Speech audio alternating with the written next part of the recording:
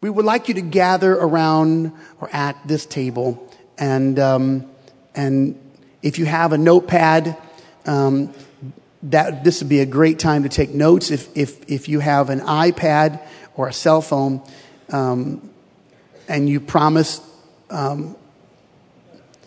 cross your heart, that you will not play video games while we're talking, then you can use that too. Welcome Sister Tammy to the platform.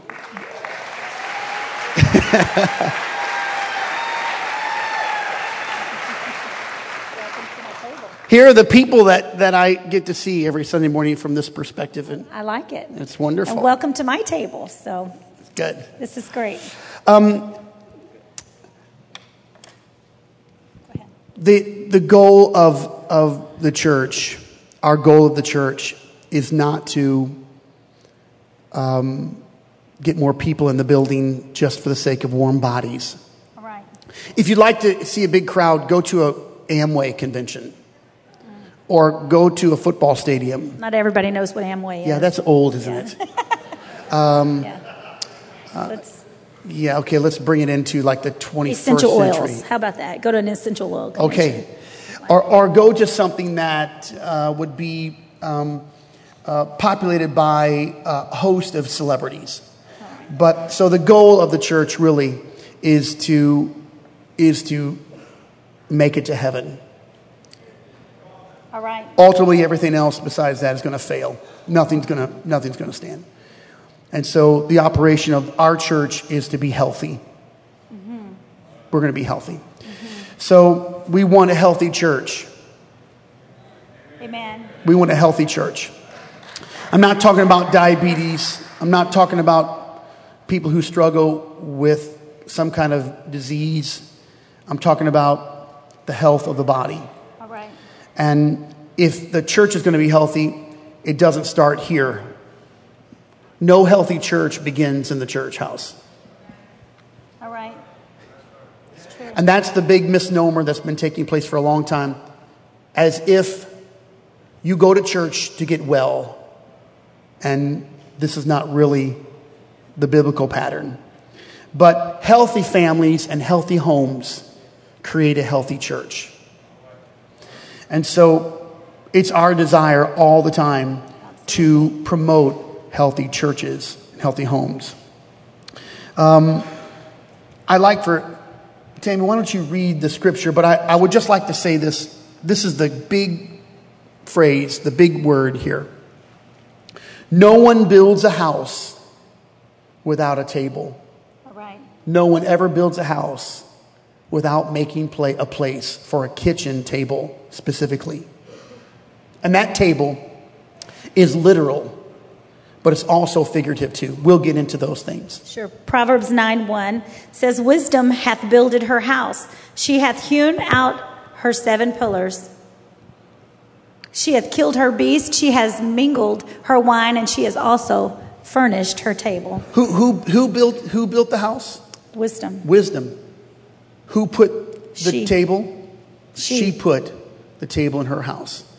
Wisdom. If you read that entire chapter, you'll find out wisdom is calling. Mm-hmm. She built a house, and one of the first things, in fact, the first article that she put into her home was a table, because there's significance of a table. Now, if you have a note, let me just give you the 3 areas of health that you're going to work on. Even if you're not working on them, there are 3 areas of your health. The first area of your health is spiritual health. Hey, we can say these are the 3 legs to your table. The 3-leg table. I like 4 legs. Table. We'll add a 4th. I don't have a 4th one. But we can. It sounded good though. Boy, this is getting good already. Do you notice when he gets off a little, I kind of readjust the paper? Oh. Go ahead. Sorry, go ahead. Okay. The balance of health. The 3-legged table. I usually do this by myself because no one knows if I'm off. Okay, go ahead. I'm sorry.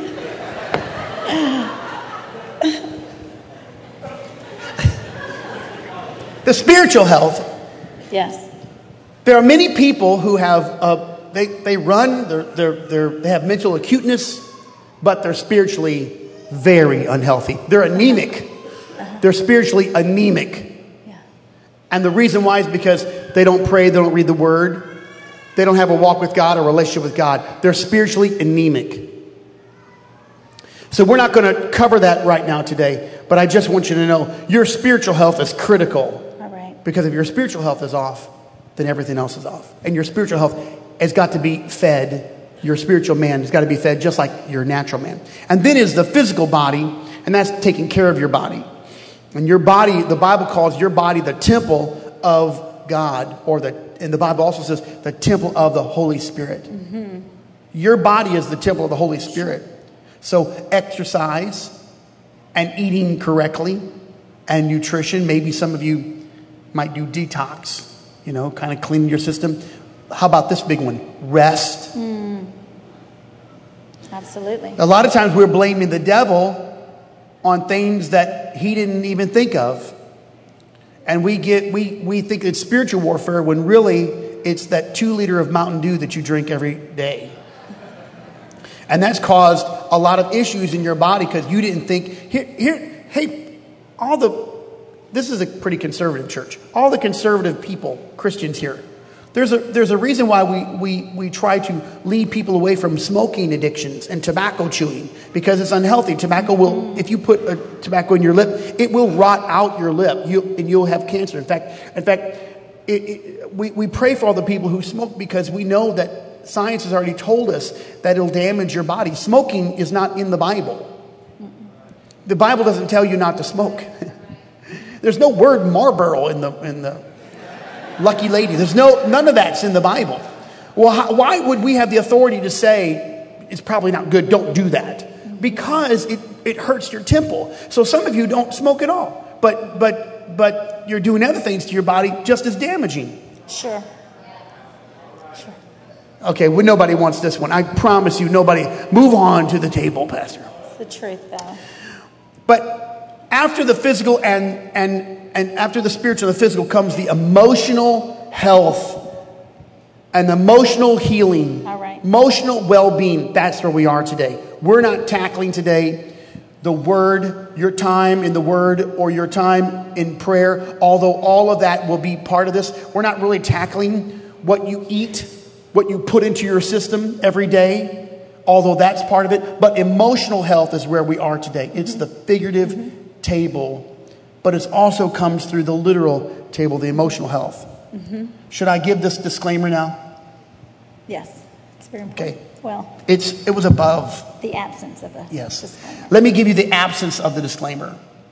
We don't want to make anyone feel uncomfortable, especially at our table. We want you to feel very comfortable. But I have to So tell we're you, going to be real. In order for you not to be comfortable, we're going to just lay it all out and be real. That's right. No, not really. We It is are the truth. real. It is true. Yes. But that's not why we're going to be real, so that you're comfortable. Here's the absence of the disclaimer. We're not going to put a disclaimer on it. Because when you come to this house, I don't know what other houses, how they operate, but when you come to this house, we're going to peel back all the layers. Yes. We're going to get to the core of of emotional problems. And sometimes pulpits have been shut down or they feel inhibited or people don't want this. But we've got to talk about what should be. So we're going to present a gold standard. It's not what we always do, Tammy, it's what but we're striving we're for. striving for this. We're pushing to have what we're teaching. We're trying for it. So we're not pretending like we're perfect or that no one else knows this. Your tables may be more functional and healthy than ours. It's okay. We're not in competition. We're just trying to be better. But there are some statements that we have to make here today that could be uncomfortable. So let me just give you the absence of the disclaimer. We're not going to put a disclaimer. We're just going to say we're reaching for the gold standard. It's sort of like this. We believe from the Bible that sex outside of marriage is a sin because the Bible said that. It's called fornication. We believe that people who are married should not have an intimate relationship emotionally or sexually with someone else that's not their spouse. That's called adultery. I didn't make that up. If you got a problem with that, go back to the book. and argue with God. And see how far you get. Probably not far. But we don't want to talk anymore in our churches about babies out of wedlock or young men impregnating young girls, because someone in the audience might be struggling, or they failed, or they've had issues, or someone's living with someone that they shouldn't be living. So now pulpits don't want to address these issues because they might offend someone. Well, the Word of God can be a stumbling block for you, or it can be a stumbling stone. The Word of the Lord convicts us. That's what the Word does. Now, I'm not talking about being hateful. It's always truth and love. But we've got to be able to have these declaratives to be able to say, hey, listen, you're off track. Get on track. Here's where you have to get on track. And this is for everybody. It doesn't matter if you're single, if you're a widow, a widower, if you're living alone. This word is true. Absolutely. So I'm not going to give you a pass. I'm not going to give you a pass today. We're just going to talk about this table.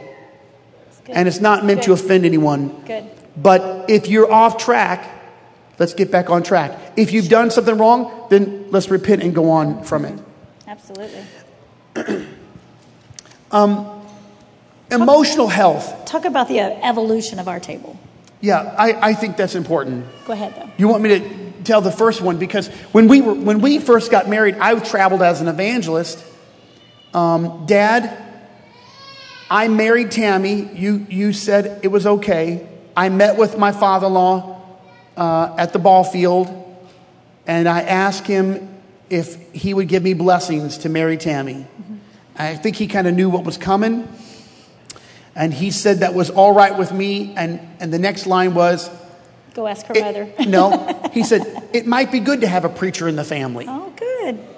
Yeah. That was fun.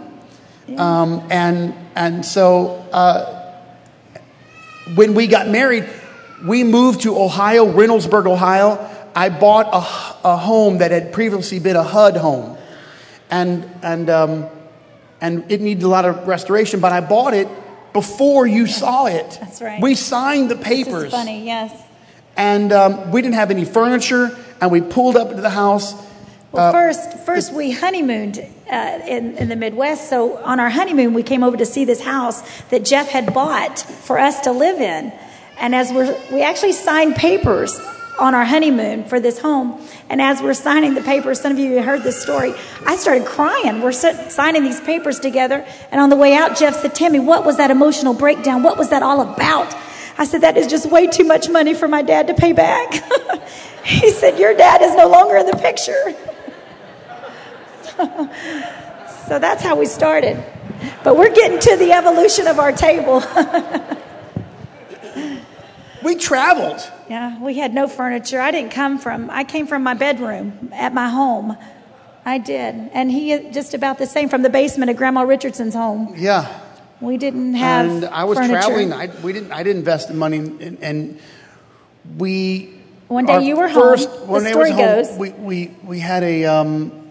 where did we find that table? We started our marriage off with Pastor Stark in Columbus, Ohio.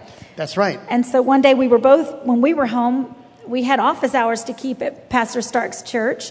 And we were in the office and must have gotten a little bored. So we went wandering around this large old church building. We'd gone up in the attic, and either you discovered or I discovered. And we called the other one up and said, you're not going to believe what we found. All kinds of old furniture in this attic.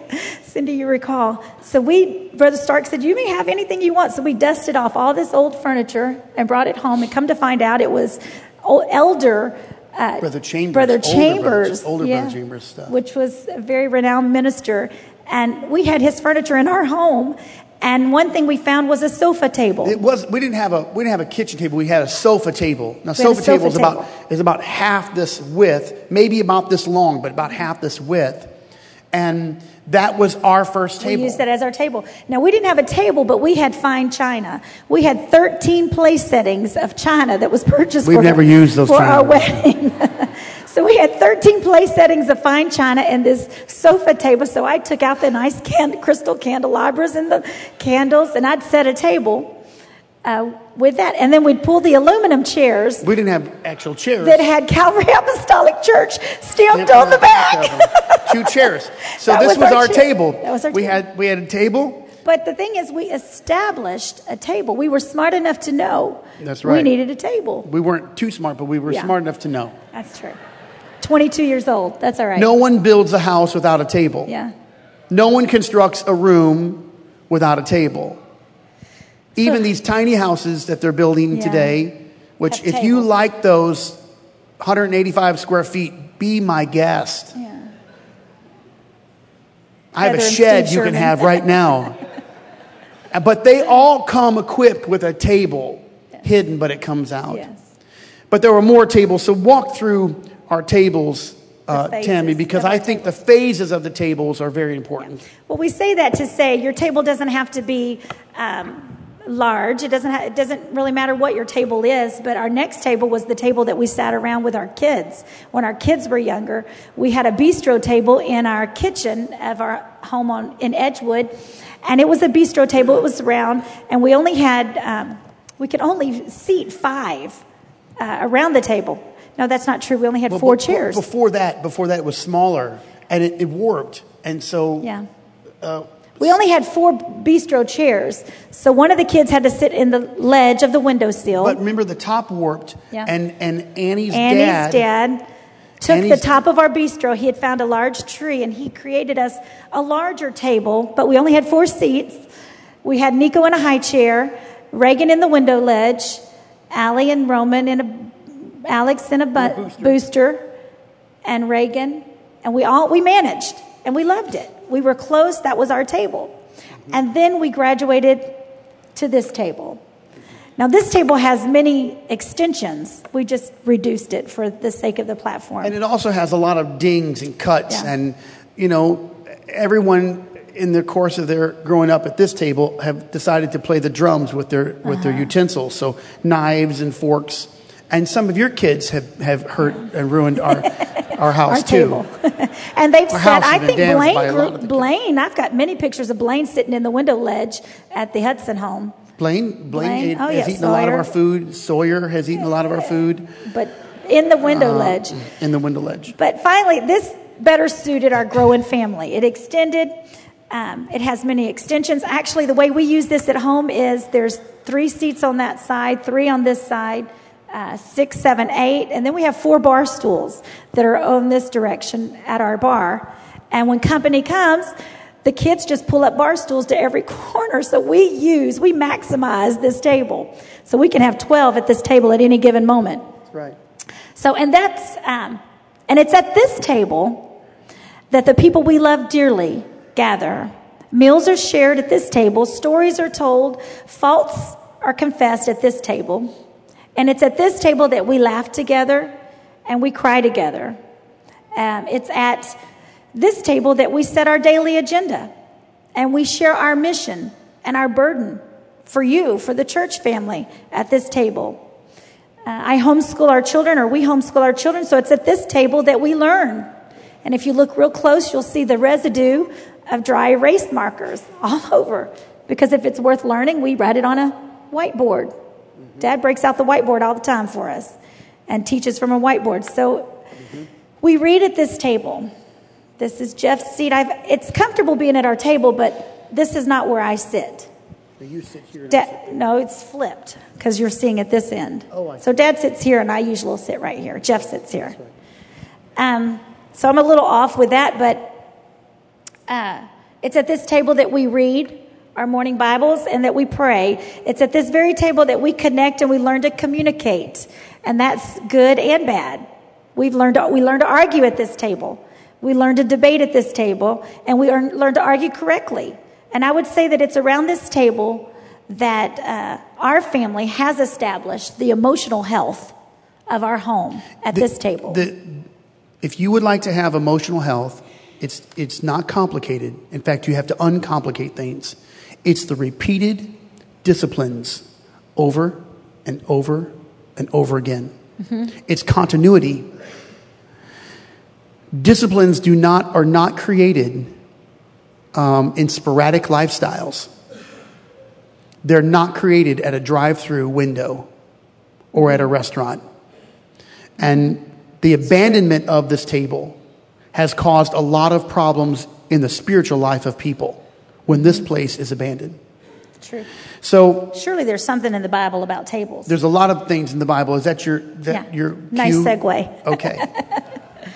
No. Well, let's talk a little bit about the way that Jesus did things. Jesus sat at tables and ate a meal. When you're at a table and you're eating a meal, a lot of pretense is dissolved. Your walls come down. It's true. People communicate better around a table with a little food in front of them. Most of the great business deals that have ever taken place have happened at a table with food. Mm-hmm. What Jesus did is he served meals. Mm-hmm. He broke bread at a table. Mm-hmm. People were restored at a table. Right. Even the prodigal was restored at a table. The family table. Mary Magdalene anointed the body of Jesus while he sat at a table in the house of Simon. Anointing can happen at a table. She anointed his head. She anointed his feet. He made connections with people that were not saved and clearly were clear sinners, publicans and sinners. That's exactly what the Pharisees did not like about Jesus, and that was their disclaimer about him. Yes, he says he's a rabbi, but he eats with publicans and sinners. It was at a table that he did that. And I'm convinced that one of the most important spiritual disciplines for our lives is to establish a discipline of gathering around a table. This literal table, to gather around a literal table. We are living in a very fast-paced world. Our attention is stolen. We have not children, adults of all ages have attention deficit disorder. Even while I'm teaching right now, your mind can be wandering. I just want everyone to know, whoever's folding clothes or worried about them, you can't fold clothes while you're listening to me. Just put that aside. You can't pay a bill. You can't fix anything at home right now. But if you could focus and to recover any part of life, it is the art of gathering around a table. You gather around a table, and that's when you're going to be like the Lord.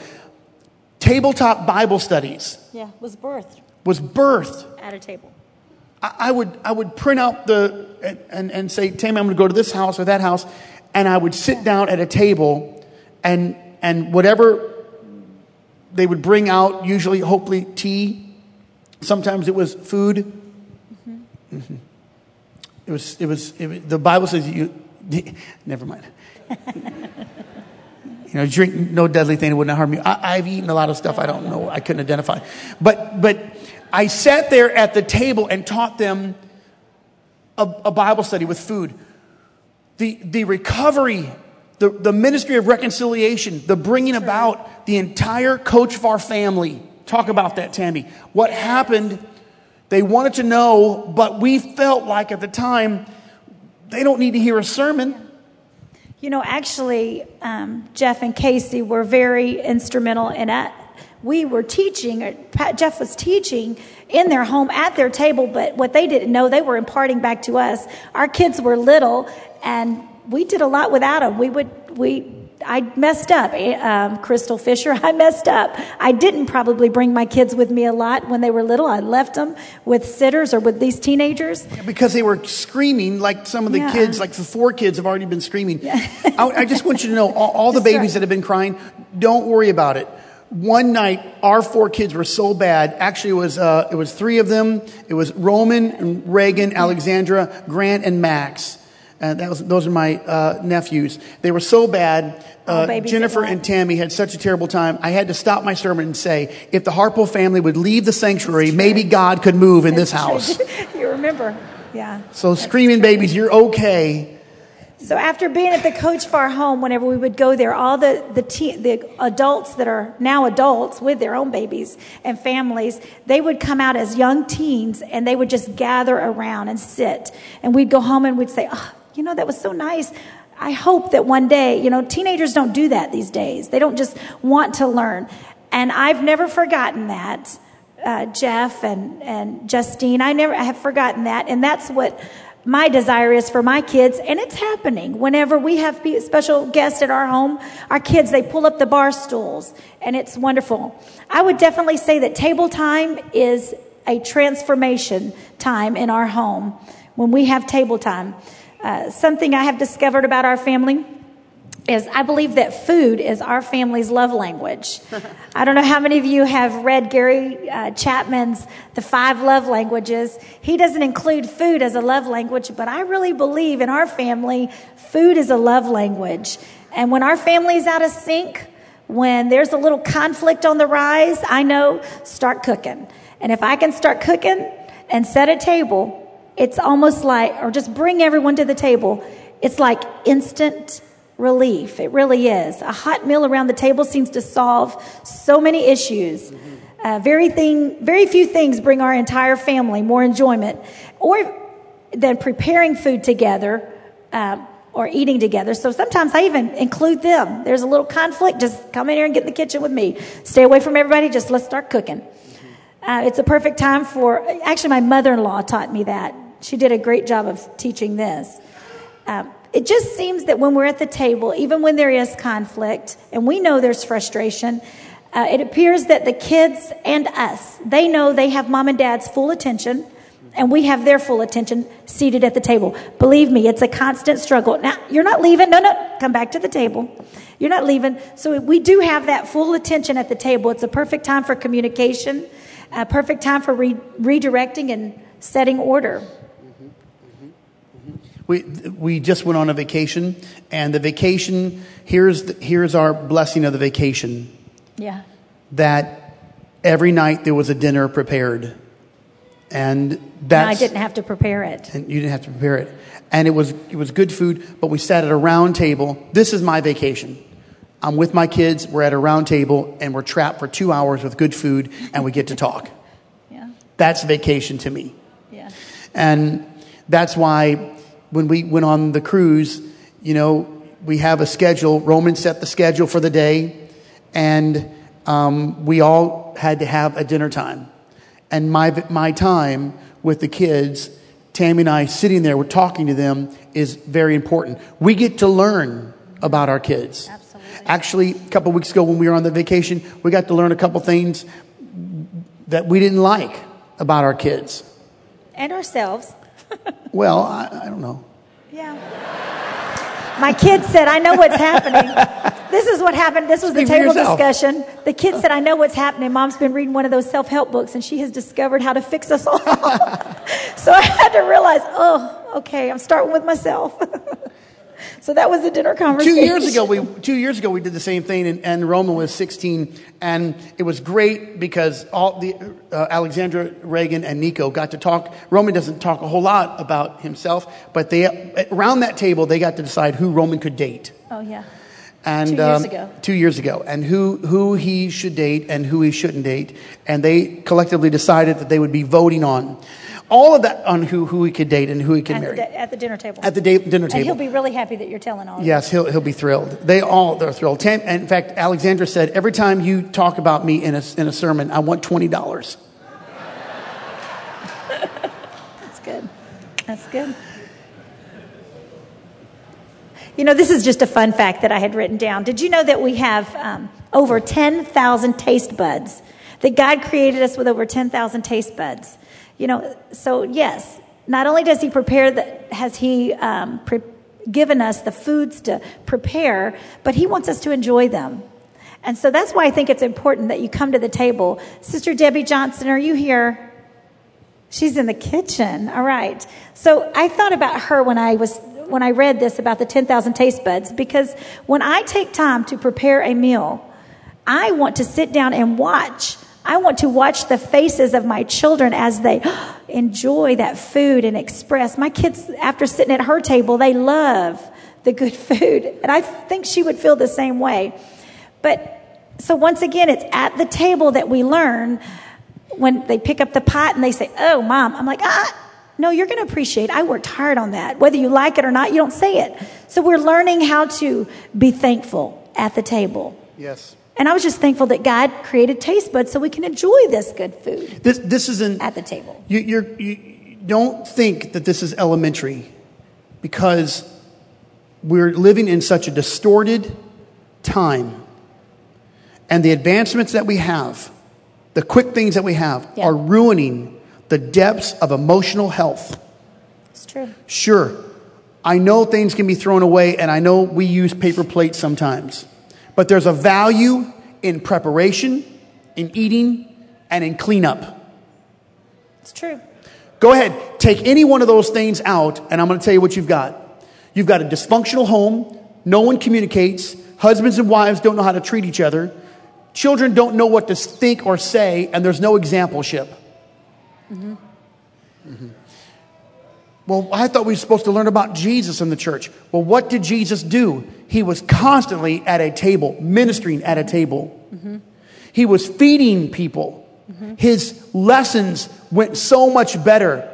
Here's at the end of his life, the disciples get off a boat. They see Jesus on the shore. What does the Bible say? He's already prepared for them food. He has fish and a little bread. And that's when he starts to minister to them. It's around the food that Jesus declares what manner of death Peter will suffer.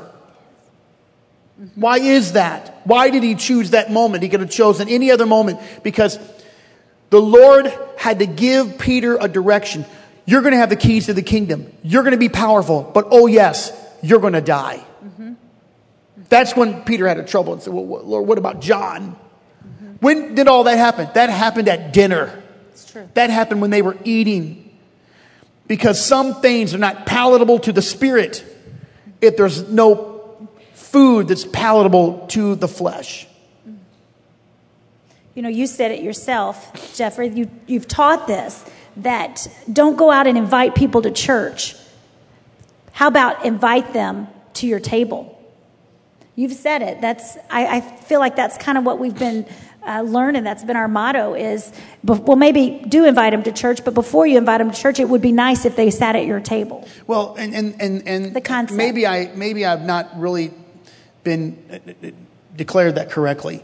That's kind of like a cold call. Hey, why don't you come to our church? Mm-hmm. I met somebody in the mall. Why don't you come to our church? I met someone at the grocery store. Why don't you come to church? And then you bring them in here, and then you've got this crazy preacher up here.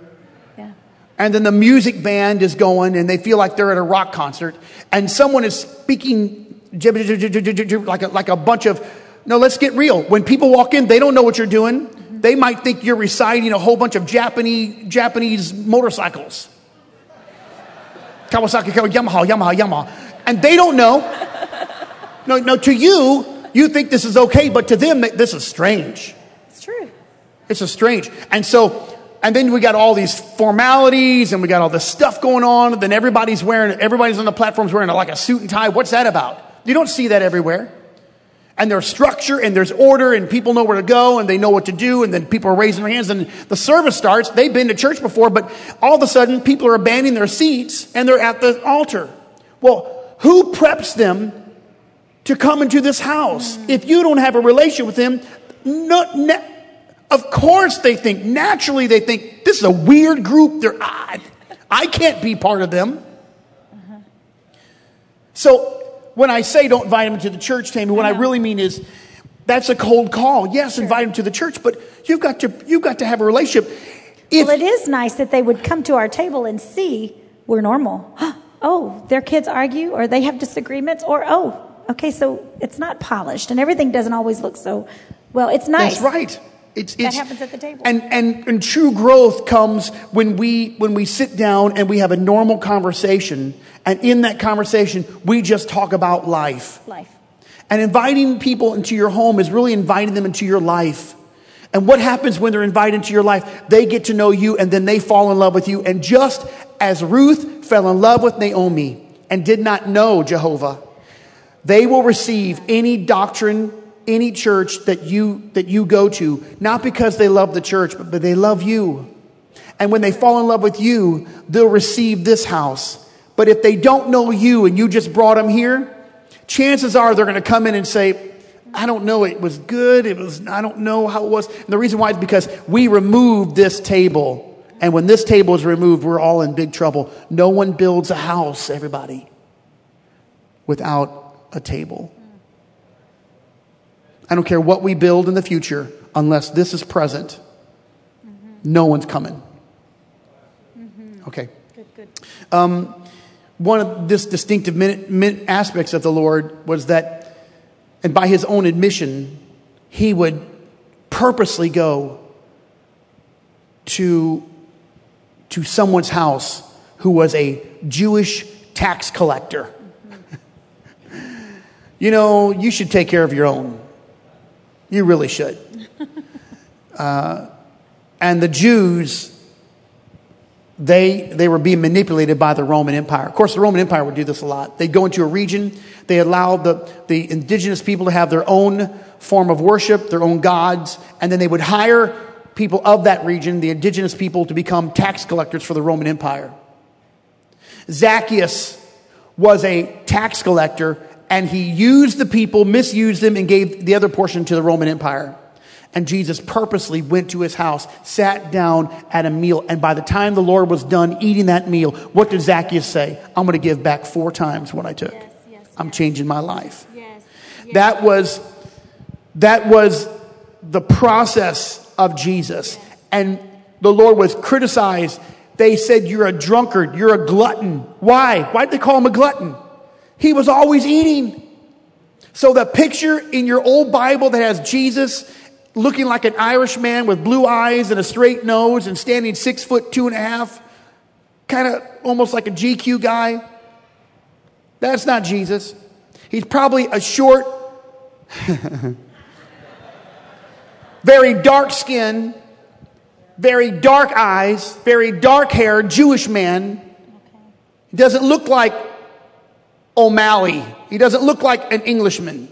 That was not the Lord. And he ate all the time. He walked a lot, but he ate all the time. He could have had a little pudgy belly. There's some people that think that's sacrilegious and they're really upset now. You don't know.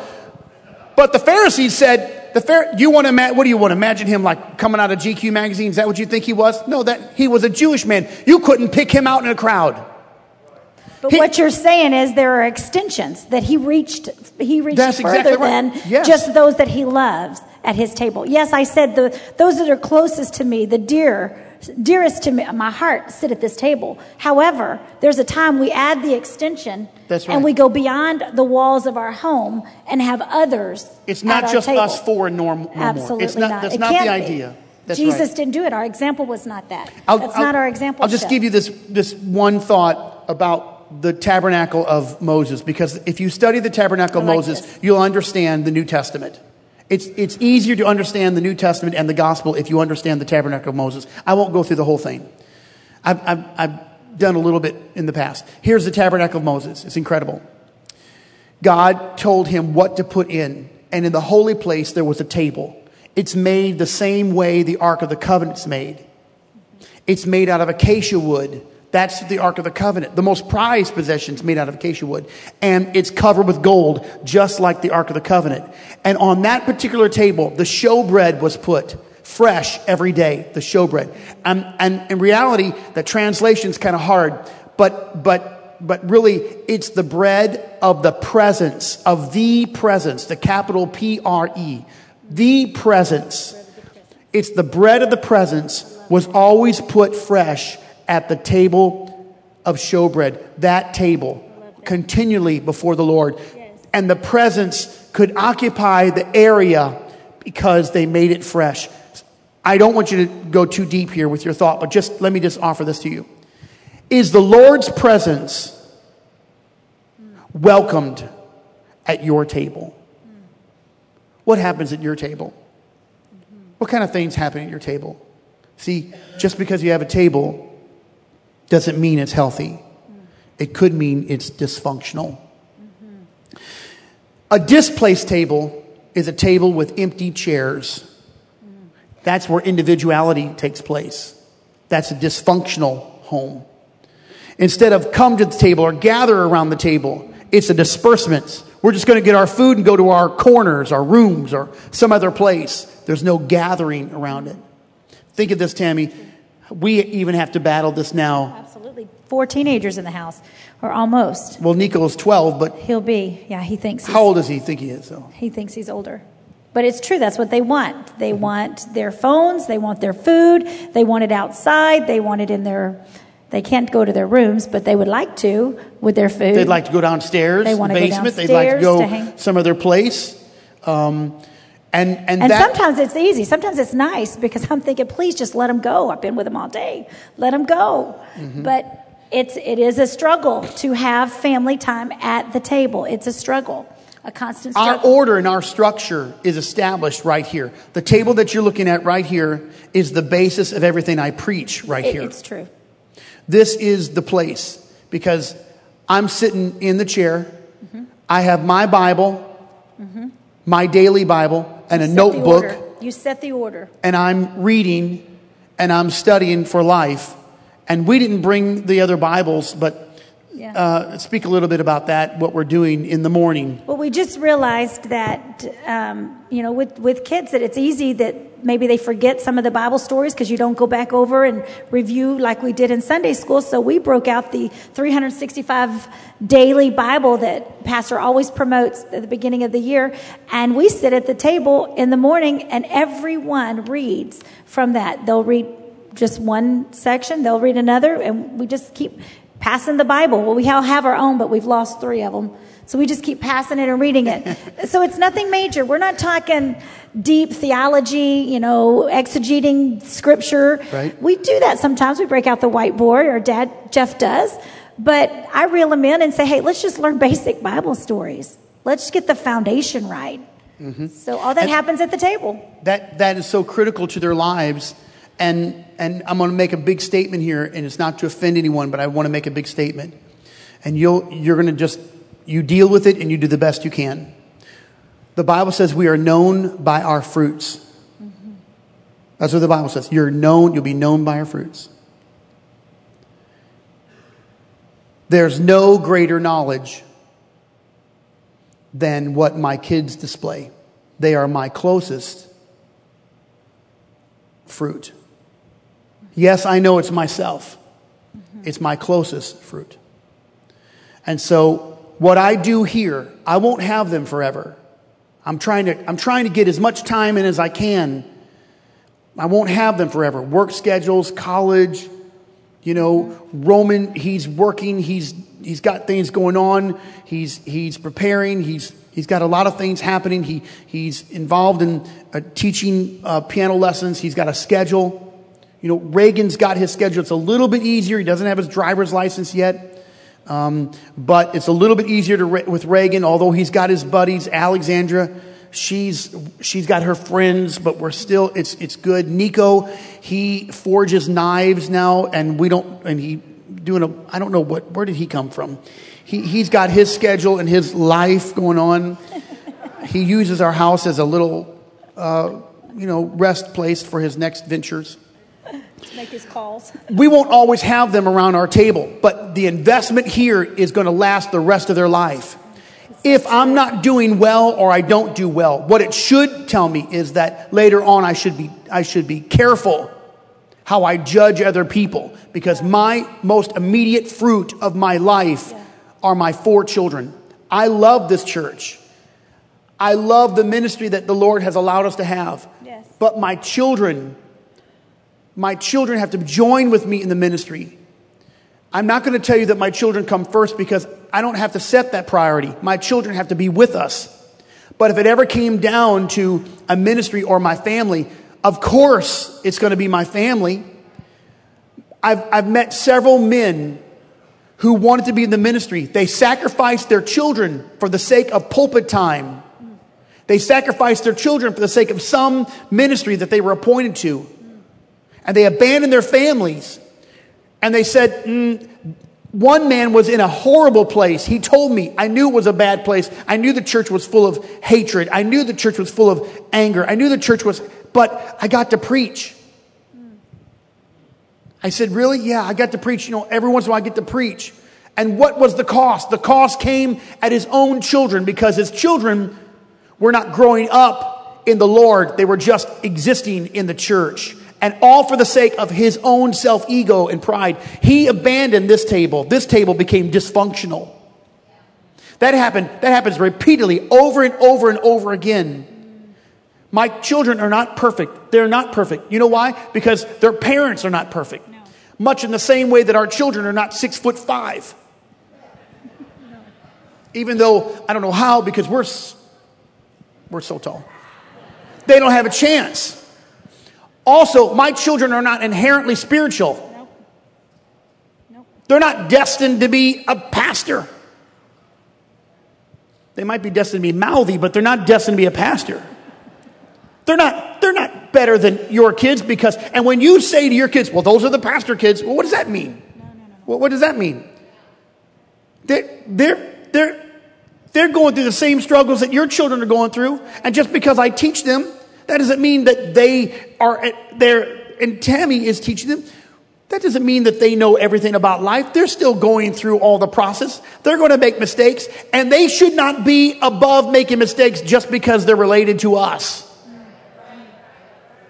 No more should your children. But my immediate fruit are my children. My immediate fruit is Roman, Reagan, Alexandra, and Nicholas.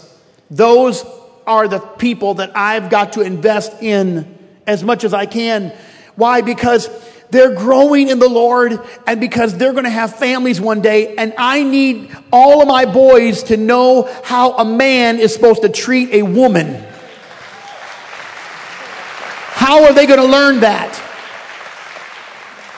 Can you speak to the family that, because I still think your family, whether you have children at home or not, but speak to those that may not have children at home. They still need a table. What about someone, there's no husband and wife, there's just one? Do they not need a table? Everyone needs a table. And you're going to invite someone to your table. And you could say, well, Pastor, I don't have any kids at home. Okay, well, set up a table where people can come home. And if they don't come home, then set up the table where someone else can come and you can begin again. Here's the beauty of new life. Start right now. Can I say this? This is the truth. And I'm not trying to throw my mother under the bus, but my mother was at home with us, and she was very busy working, and there were 4 children at home, and we didn't have this table. I'll just tell you, we didn't have this table, and I'm sure that if she could go back, she would recreate the table. But she is redeeming. She has redeemed her table, and she has a table now, doesn't she? And even though her grandkids are older and some are here, she redeems that table with the community children or other children that feel displaced. Tell about what you had in that table. What was that table when you were at your mom's house? You sat in front of the television. Well, yeah, it was the table that I grew up with was a TV tray. That was our table, or the coffee table. And we revere that coffee table. We remember, man, that's the coffee table we played games on, but it was in front of the television. And when Jeff and I first got married, somebody was visiting us a lot, and they wanted to buy us a TV because we didn't have a TV. And I said, absolutely not. I remember what it was like growing up in front of the television. Now, we loved our family, our home, but she realizes now that maybe that wasn't what it should be, and she's redeeming. So I would offer that to anyone, that maybe your children are grown and you realized, oh, I missed some dinner time. I missed table time. Redeem it. Redeem it with other children. Redeem the time. I try to even say, we've said this many times too, and I think you've probably done it more than I have, but no phones at the table. Why do we have a cell phone at the table? Yeah. Oh, because someone important might be calling? Yeah. Who's important? We're gonna establish level of importance and honor. Yeah. So I don't want to put my phone beside my plate. And the other day, of course, Reagan knew that, and he had his phone in his pocket, and it went bzz, bzz. And of course, him and Sawyer have got this. We talk about Sawyer a lot at our house. I don't know what they're best friends, and all of his buddies, and they're going to talk. But even that still is a distraction. Why do we have that? These distractions have caused a lack of communication, And the lack of communication has caused damaged, healthy relationships. Think of this dysfunctional table where there's criticism, there's gossip and complaint. Here, Pastor, right now when I tell you this very important thing, I'm trying to help some of you, and some of it, I'm trying to do it very subtly. I'm trying to keep you out of tables, away from tables, where the bread of bitterness and the poisonous cup is always served. Most of which is by former church members. Be careful who's at your table. I'm trying to be subtle with some of you because I don't want to hurt your feelings. And I certainly don't want to think that people can't recover. Anyone can recover. All they have to do is say, forgive me. I want to do right and be humble and submissive. Anyone can recover. But most people are so full of pride, they won't recover. And some of you are sitting at tables where the bread of bitterness and poisonous drink is being served all the time. You don't even know you're being infected. Listen, if that table is full of complaints and criticism, if you ever go to a Sunday afternoon dinner table, wherever it's at, right. if it's at, talk about it. If it's at MCL or if it's at your favorite restaurant, and anyone opens their mouth and says, well, I don't know what they were wearing today, or boy, that was, I don't know about, what did you think about that part, the pastor said, or boy, I'll tell you what, I don't know how they're spending them. Why is that building not up yet? Or what's going on here?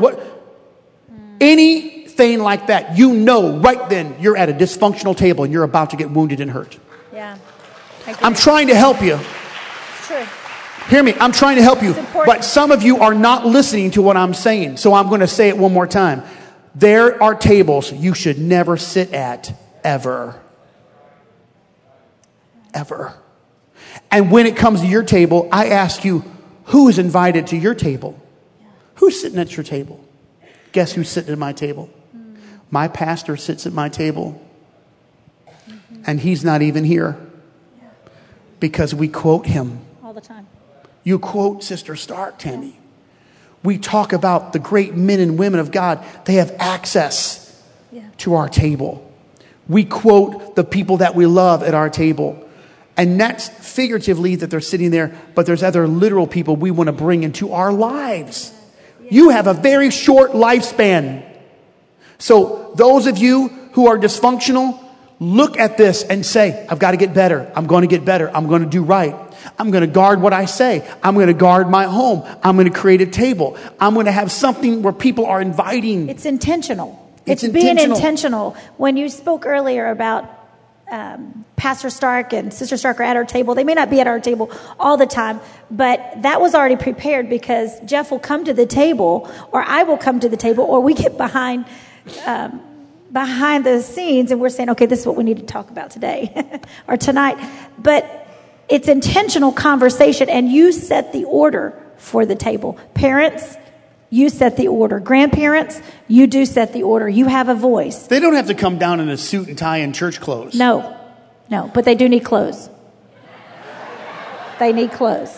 Wait, we better talk about that again because, and listen, you're going to have to establish the rules for your home. Yeah. But, put a shirt on. Absolutely. And what time of the day is it? You're going to walk around in your pajamas all day long? What is this? Is this a hotel? What are you doing here? That's what happens at our table. We're setting order. We're always setting the order because they're always pushing the boundaries. But guess what the good thing is? Guess what the good thing about this is? You're going to have to eat again tomorrow. So guess what? Tomorrow you get to readdress whatever the issue is. There's always another day for the table talk, another time. We won't get into who said this because if I say the names, it costs me money. But you may not want to say it. It wasn't Alex. It might have been. Anyway, but hey, would you get something for me? And then they got it, and then we didn't hear anyone say thank you. Could you say thank you? Why are we asking that? Because whatever I do at my table, they're going to do with you in their lives and in their homes. Hear me, parents. The same thing at your table. What you're allowing in the lack of order, they're going to do it with others. We've said this many times, but let me just say it again for those of you who may not have heard it. What you do in moderation, your children will do in excess. What you think you can handle, they'll go way beyond what you can handle. Oh, well, it's okay. I've got to have this phone, for example. Yeah. I got to have this, I like the news being played on, all that distraction. And then we have a host of adults with ADD. Now you want the church to fix this or God to fix it. This is not a place where we just get fixed. That's a misnomer. Can I ask you this, Tammy, about these very bad the adages and and sometimes examples, analogies of the dysfunctional home. What's wrong with that statement? Happy wife, happy life. What's wrong with that one? Yeah. Well, I think there's an issue with roles. Mm-hmm. And that's right. Is that where you're going? Yes. I don't know. Because we talked about that. Yeah. Well, I can't even like to say that sometimes. Happy wife, happy That's life. That's not good, Tammy. That's not a or good when thing. Mama's happy. And if Mama's not happy, nobody's happy. I'm trying to tell them not to do that. I know. Actually, that came from, and I'm going to be quick because look at the time. It's okay. We got 10 minutes. Okay. So that came from somebody on our vacation. 13. This man walks past. I was watching the kids play basketball, and Nico is walking with a little pack of friends with this strange man, and I hear him having conversation with him, and this man had just played basketball with Jeff, and I said to the man, "Oh, that's our son. I'm Jeff's wife, and that's our little boy." And he goes, "Oh, really?" He said, "Well, they all just asked me to go with them to go ride the Flow Rider because they needed an adult. I'm sitting right there." And I said, "Oh my goodness, I'm so sorry." And he laughed about it. He said he had casual conversation with him. He said, "But I told the guys," and he's laughing. He said, "I told the guys, I can't, man. I would go." He had played basketball with them earlier, so they thought that he was his best friend. He said, "I would, but I've got to go take care of my wife. My wife needs me." And Nico chimes in. I was dying. He told me this. Happy wife, happy life. What do you know about that? That's what I thought. Oh, okay. So, but talk about roles but the are established at the table. The problem with this is that the roles got messed up. So the woman became the head. There's a lot to talk about. The woman became the head of the home. So he just submitted and kowtowed. He becomes the weak man. Now there's another man. It's the angry man. But I'll get to the angry man, the domineering man. But this man, yes, because that all happens right here at the table. We learn the process. And so what happens is if you have the weak man who doesn't pray, who doesn't fast, and watch this, he's lost his moral authority. He's smoking in the boys' room. But his kids know, but when his kids do something wrong, he feels like, I'm not that good and I've got a lot of problems myself, so I won't say anything. He lost his moral authority in his home. He lost it with his home, and his wife has taken the lead. Now, ladies, as I've taught before, and this is in your Bible, you can read it. There's a couple of, when Adam and Eve fell, there's a curse. There's a bunch of curses out there. And one of them for the men is that he'll have to work by the sweat of his brow all the days of his life. Men, you must work. Even if your wife makes hundreds of thousands of dollars a year, you still need to get a job if you can work. You make minimum wage, but you must work. You have to work. Don't relinquish that. You've got to work. Men must work. And it'll be hard work. And women, there's a couple problems. You have pain in childbirth. And the second curse that God put on Eve was, and your desire will be over your husband, or to lord over your husband. A woman always wants to dominate her husband. That's her most natural instinct. So happy wife, happy life, really, a lot of that comes from, I'm not going to take the lead here. And reason why is because he's never served or worked. He'll just do whatever it takes just to have peace in the home. Now, sometimes we understand that because Solomon wrote, it's better to be in an attic, a small space, with a content wife than to be, are you ready? Than to be a large house with a brawling woman. Don't point. That's the Bible. These roles need to be functional. Thank you, honey. This is a wonderful meal. Thank you. And they're Thanks listening. for taking our time. They're listening. They're listening. I'm in the kitchen trying to help with Tammy. She's making the food. We're working together.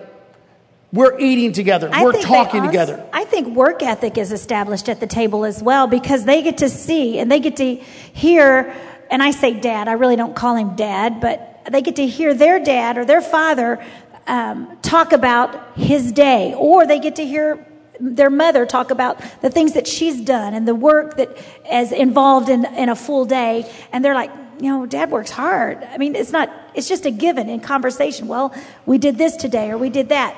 They're realizing I better get up and be busy when I become the father. And I want the table to have a purpose. We're living in a moment right now. It doesn't matter what age you are. Tables have lost their purpose. It's true. Many tables are not even being used to eat on. Yeah. There's stuff piled up on the table. Yeah. I see a couple of people. No, we don't have a camera inside of your home.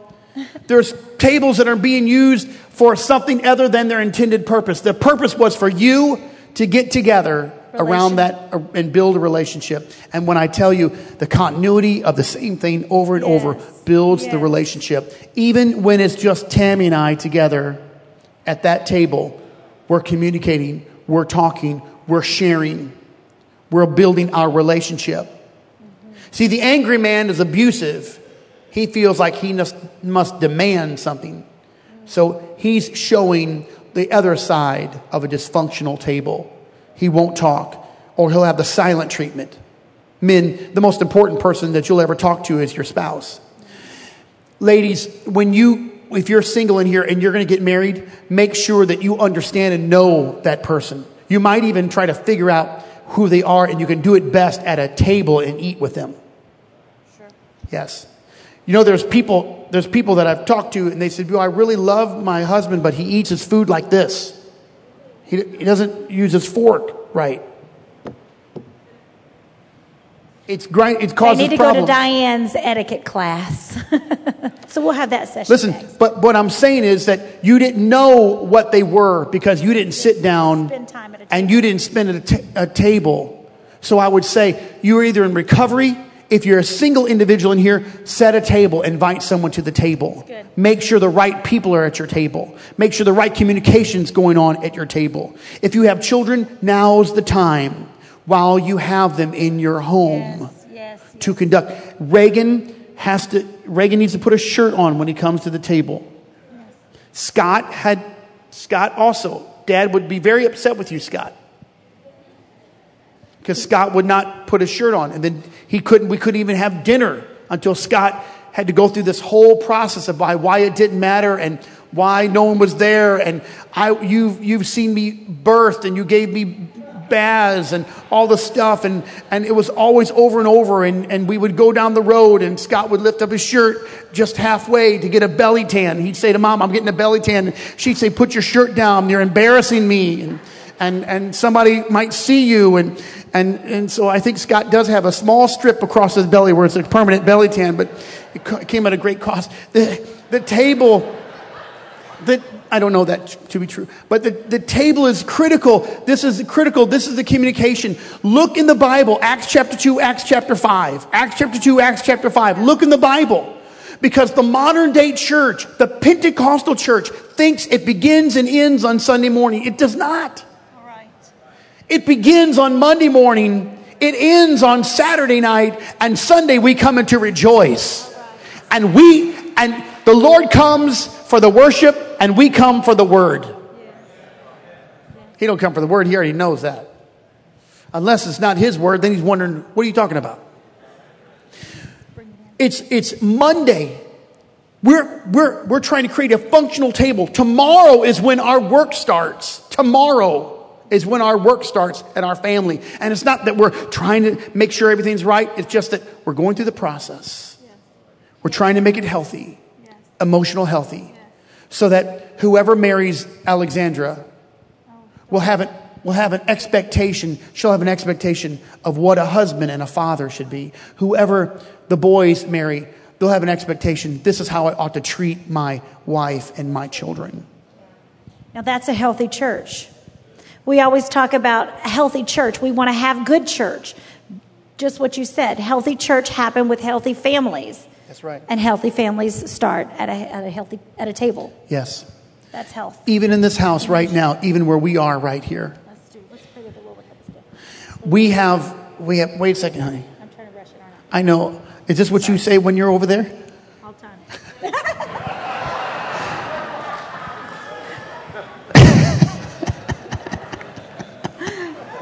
Wrap it up. That's when my eyes get real big. I don't look at you. I know. Poor Grant. He has to look over there, and I'm doing this. Stop doing that.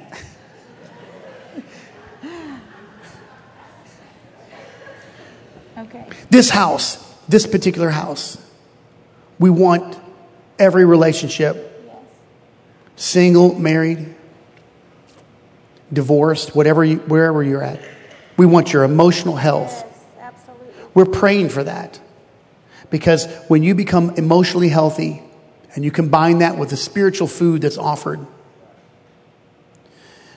something transforms in this place. And what we're offering you today is a glimpse. It's just a glimpse.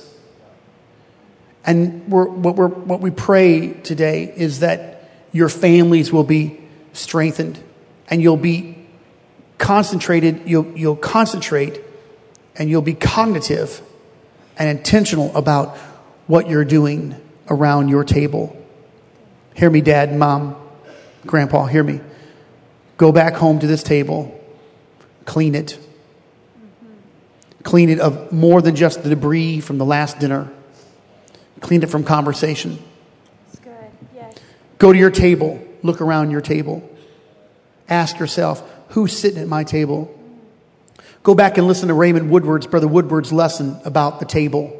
You can get it probably at the podcast or a couple years ago. Ask who's sitting at your table. Question, why didn't Saul have a prophet at his table? And why was he suspect of his own son? He didn't have room. Go to your home and don't think that you can just have the quick fix at the church. All right. There is healing at this house. There is power at this house. But this is not the place to get the Band-Aid, because it'll just come off tomorrow. Brother Foster taught a powerful lesson in Morning Manna today. And he said, everything can be going good. Sunday night, the Lord's apprehended me, he said. He's apprehended me. But the battle starts on Monday morning. But Monday morning, when the sun rises, he said, it seems like I'm back into the night. So I submit this to all of you. Words of love, continuity, disciplines, and emotional health.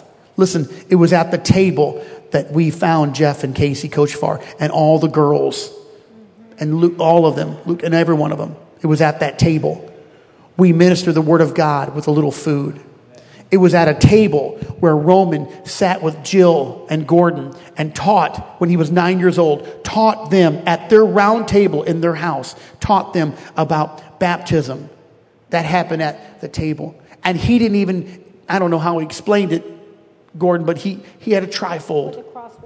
With a crossword puzzle. It was at a table where relationships are being formed. It's at a table where we're really talking.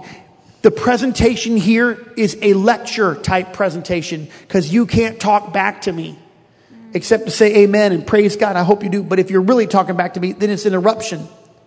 But at a table, we get to ask questions and have answers. That's how we grow. That's how we grow.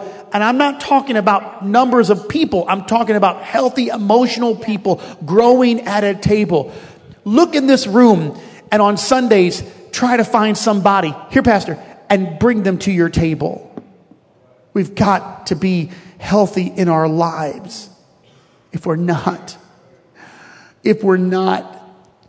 we'll misuse the Holy Ghost, because the Holy Ghost is not going to solve the unhealthy, dysfunctional table. Father, I pray for the people that are in here, that hear this word, and for their homes.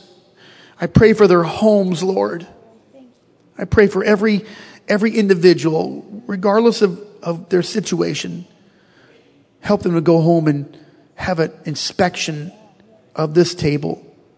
Help us, Lord, to think about what you want us to be and do. I pray, Lord Jesus, for our homes, for the tables represented. Let there be joy and peace. Let there be a clean spirit at our tables and our homes. And Lord, from that, let there be an overspill of rejoicing at the church. When we gather in this place, which is our modern temple, let the house, just like they did from house to house or in their homes and then in the temple, let it be equally important. I pray today, Lord, for marriages and relationships. I pray for every single parent here today. Let their homes be filled with the word and love, joy. Let it be filled with peace and contentment, Lord. Help us to restructure our lives so that what is said and done at our tables glorifies your name. Help us, give us access. And finally, I pray this last prayer, Jesus. Let your presence be welcomed at our table. Let your presence be welcomed every day at our table. Lord, let it not be that you're embarrassed to come or that you're not welcome to come or we haven't provided an opportunity through just thanking you for the food and thanking you for our families, Lord. We commence our eating with a prayer of thankfulness because we recognize everything has come from you, Father. Every good thing has come from you, Father. I pray today for the homes. And people are grinding a little bit because they realize maybe my home is not right, Lord. Lord, let the word not be received with condemnation, but with encouragement. Okay, I can start today, and I'm just going to incrementally start. Little by little, I'm going to change some things until my table has found its purpose under the mighty hand of God. I give you praise today. I give you glory today. I give you thanks. I have a burden for the people today, Lord. I'm burdened for them. I'm burdened for them, Lord. Let their homes be healthy and their relationships be well and healthy. In Jesus' name, by the authority of the word of God, the power that's in the name, cover every home with your precious blood. The blood of the Lamb, the atoning, healing blood of the Lamb. In Jesus' name, amen. Please stand with me now. Just lift up your hand to the Lord with me. Would you do that? Just lift up your hand to the Lord and say, Lord, I receive this word today. I receive it for our lives today.